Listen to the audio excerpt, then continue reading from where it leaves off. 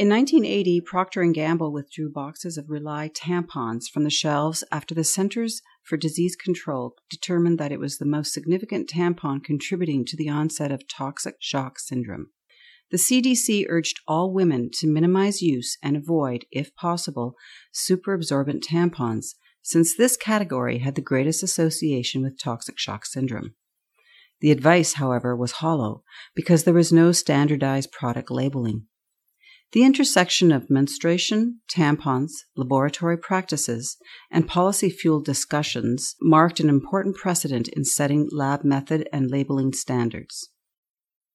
I'm Barbara Sibbald, News and Humanities Editor for CMAJ, and today I'm speaking with Dr. Shara Vostrel, Associate Professor of History in the College of Liberal Arts at Purdue University in West Lafayette, Indiana. Dr. Vostrel wrote a medical humanities article published in CMAJ entitled Toxic Shock Syndrome, Tampons, and the Syngina Lab Apparatus. In the article, she takes readers through the fascinating history of tampons and laboratory testing. She is joining me today from West Lafayette, Indiana, to discuss her article. Welcome, Shara. Thank you. I'm glad to be here. We're very glad to have you. I wanted to begin by asking if you could briefly describe what happened after the Center for Disease Control issued a warning about superabsorbent tampons. Well, in 1980, there was a lot of concern, really, and fear about tampons and the number of healthy women who were contracting toxic shock syndrome and the way that it was related to tampons themselves.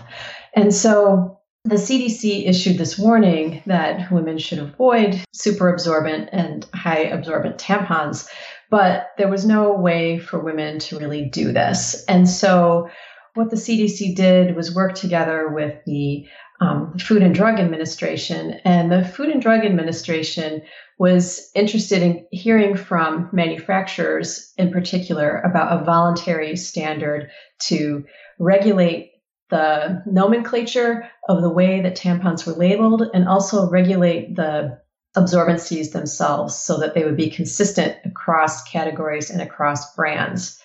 And so the FDA reached out to another organization called the ASTM. And the ASTM stands for the Association for Standards the American Society for Testing and Materials, but it never goes by that. It always goes by ASTM.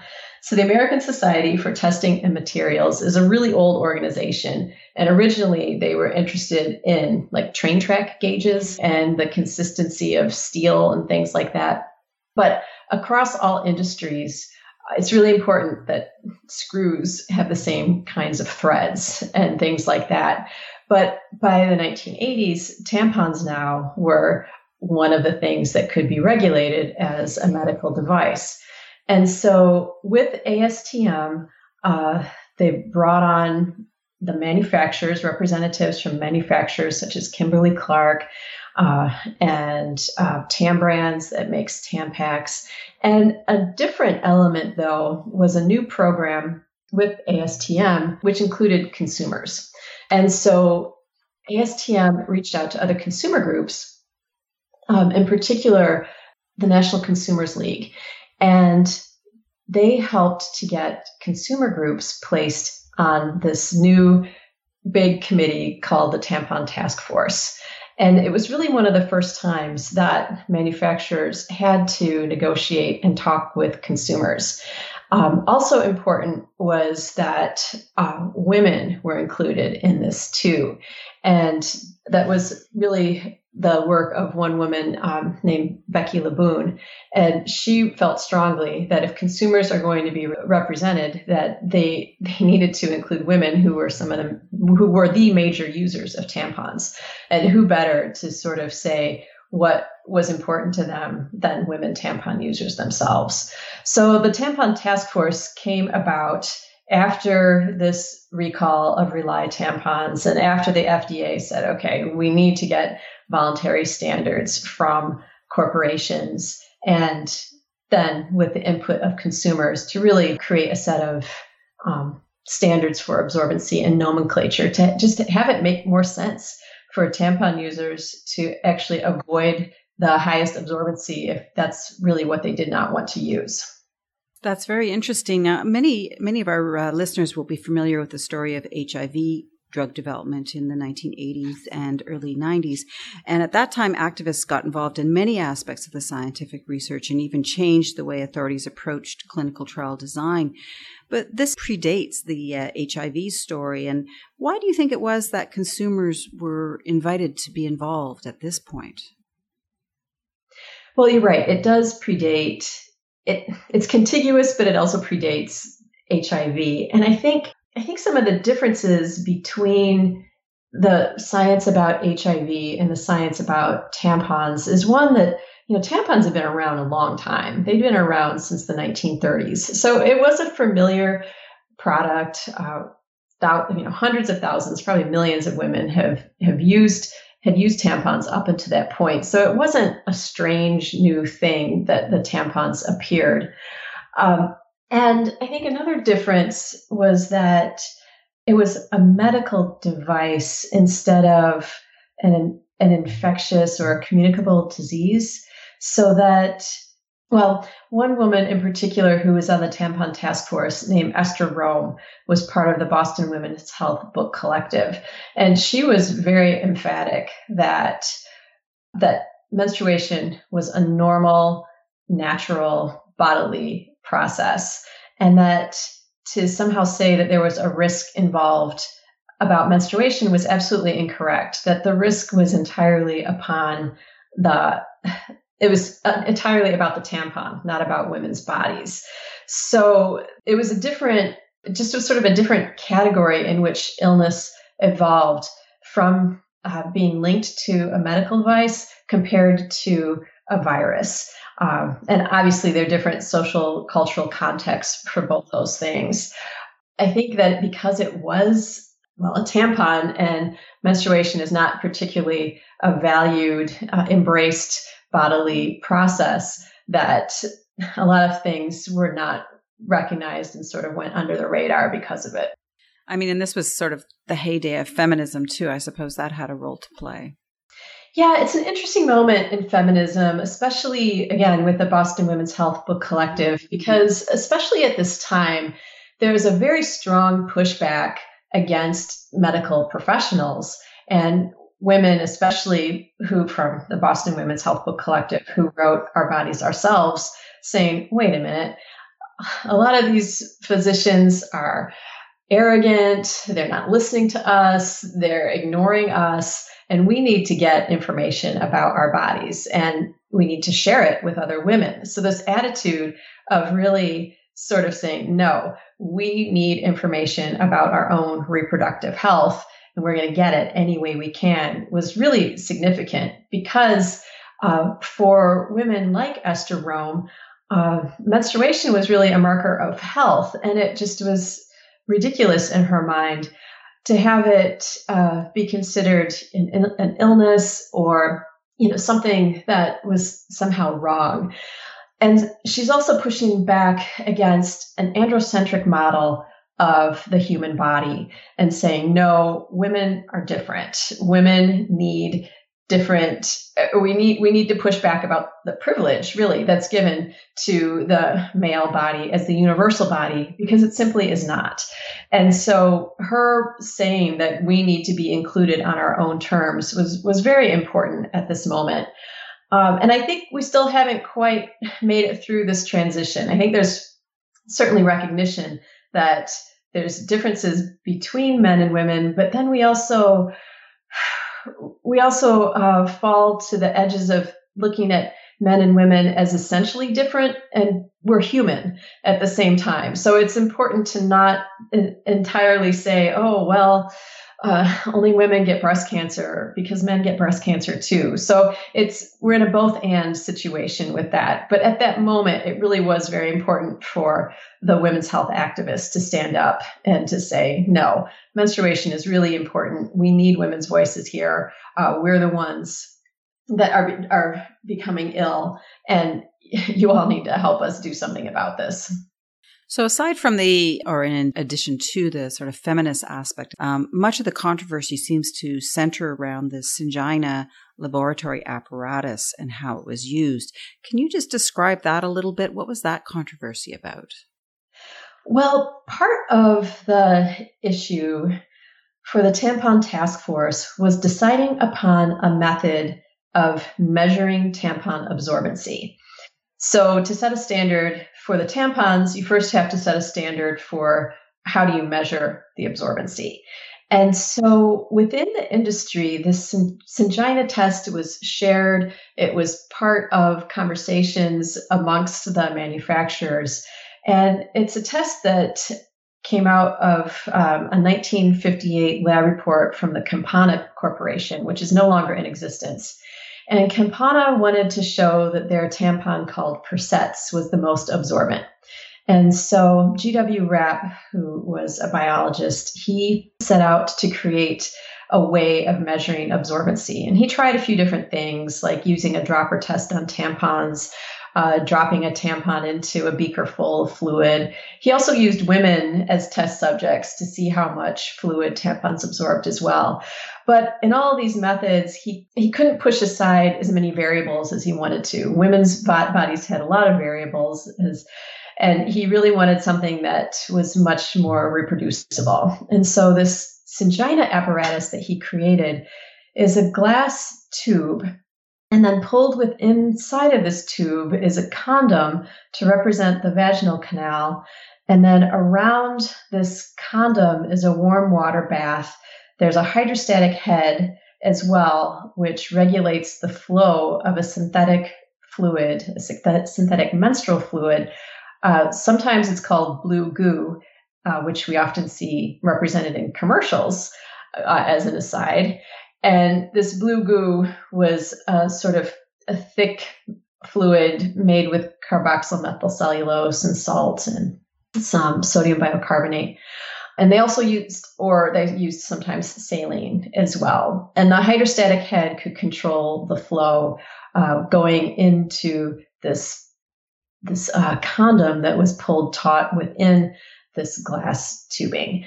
So they would insert a tampon at a measured distance into this Syngina apparatus, turn on the hydrostatic head, and let the synthetic menstrual fluid start to flow. And then once the first drip came down to the end of the tampon, that would be the end of the test. And they would have measured the tampon before for its weight in grams, and then they would measure it the second time. And that would give them a sense of how much the tampon absorbed. Of course, the apparatus had to be tinkered with quite a bit because often the fluid would just run around the edges and it wouldn't actually absorb into the tampon. Yet that's sometimes what happens with tampons. So that's not necessarily an error of the test, but that also was contested as well. So for the women activists on the tampon task force, one of their concerns was the Syngina was not the best, they thought, because it really didn't represent women's bodies and the variation of women's bodies and their reproductive organs. But more importantly, it never tested menstrual fluid. And what would the absorption of tampons look like if they were absorbing menstrual blood instead of saline? And no one had tested that. So that was really their main concern about this test, that if you're going to set a standard, what does it mean that it's not even including menstrual fluid? It was Esther Rome and Nancy Ream who wanted to convince the tampon task force that heparinized blood rather than saline would have produced a more accurate absorbency data. And we've already discussed why heparinized blood might be a better choice than saline, but why wouldn't the task force go ahead with that? Well, the FDA was not really involved per se with the tampon task force and its sort of monthly meetings or bi-monthly meetings. But for the manufacturers, many of them felt that it just wasn't necessary. They felt that the saline was reproducible. They complained that even though it was heparinized blood, that it clotted. They also complained that blood would not be consistent across different test batches. The different consumer groups, including Esther Rome and also Nancy Ream, who was the nursing professor who was working on behalf of the consumer groups, they really did not believe that it was difficult to work with it at all. Nancy Ream set up tests side by side with saline and blood within her lab at the University of Michigan. And the overall order of the tampons was the same, but at the highest absorbency category, there were some tampons that absorbed more blood than saline. And so this to her indicated that the actual categorization of those particular tampons would be misleading, because in the body, they would absorb more than they did in the lab. And so women might be using the wrong absorption when they really meant to use a lesser absorbing tampon. The other thing that the activists felt was that it just was unsavory for the other, mostly guys in the labs, to use menstrual blood. It wasn't traditionally practiced to use menstrual blood. It was against the status quo, and they felt that there just wasn't enough. There wasn't enough support, and enough probably feminist support within the corporations as well to use blood. So it was a number of factors, but it is significant that those higher absorbing tampons absorbed differently. And did those tests that Nancy Ream did they lead to any changes in the labeling?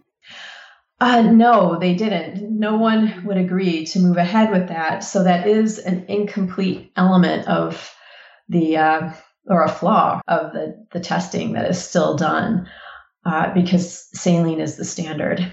So saline is still the standard now? It is. And have they improved their testing methodology at all? Have they got a better apparatus? Not that I know of. As far as I can tell, it's still the same apparatus. That's amazing. All these years later, and nothing's changed. I know. Well, and this sort of goes to the idea that it's all the same. Like, women bleed the same. Their vaginal canals are the same. Even one of the early inventors of Tampax, who created the Tampax tampon as well as the telescopic cardboard applicator to insert the tampon, he was an osteopathic physician by training, and he said in some of his interviews, if you'd seen one vagina, you'd seen them all. So it really didn't matter. Women were instrumentalized into this apparatus. So any difference and really any importance of menstrual fluid was totally made invisible. That's crazy. What would you like physicians to take from the story of the Syngina and toxic shock syndrome?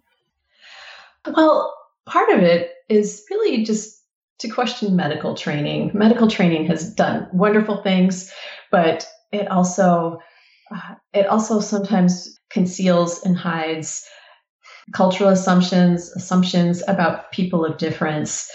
And I think especially as we're moving into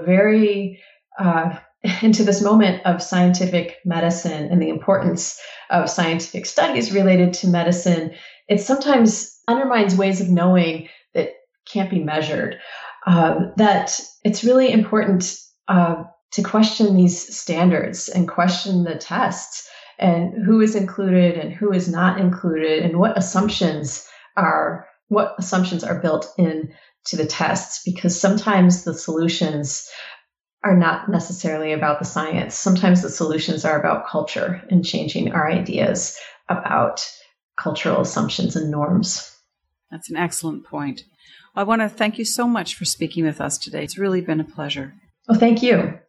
I've been speaking with Dr. Shara Vostrel, Associate Professor in History in the College of Liberal Arts at Purdue University in West Lafayette, Indiana. To read the humanities article she authored, visit cmaj.ca. If you've been listening to our CMAJ podcast, please leave us a rating on iTunes or give us your feedback on SoundCloud or any of our social media channels. Thank you for listening.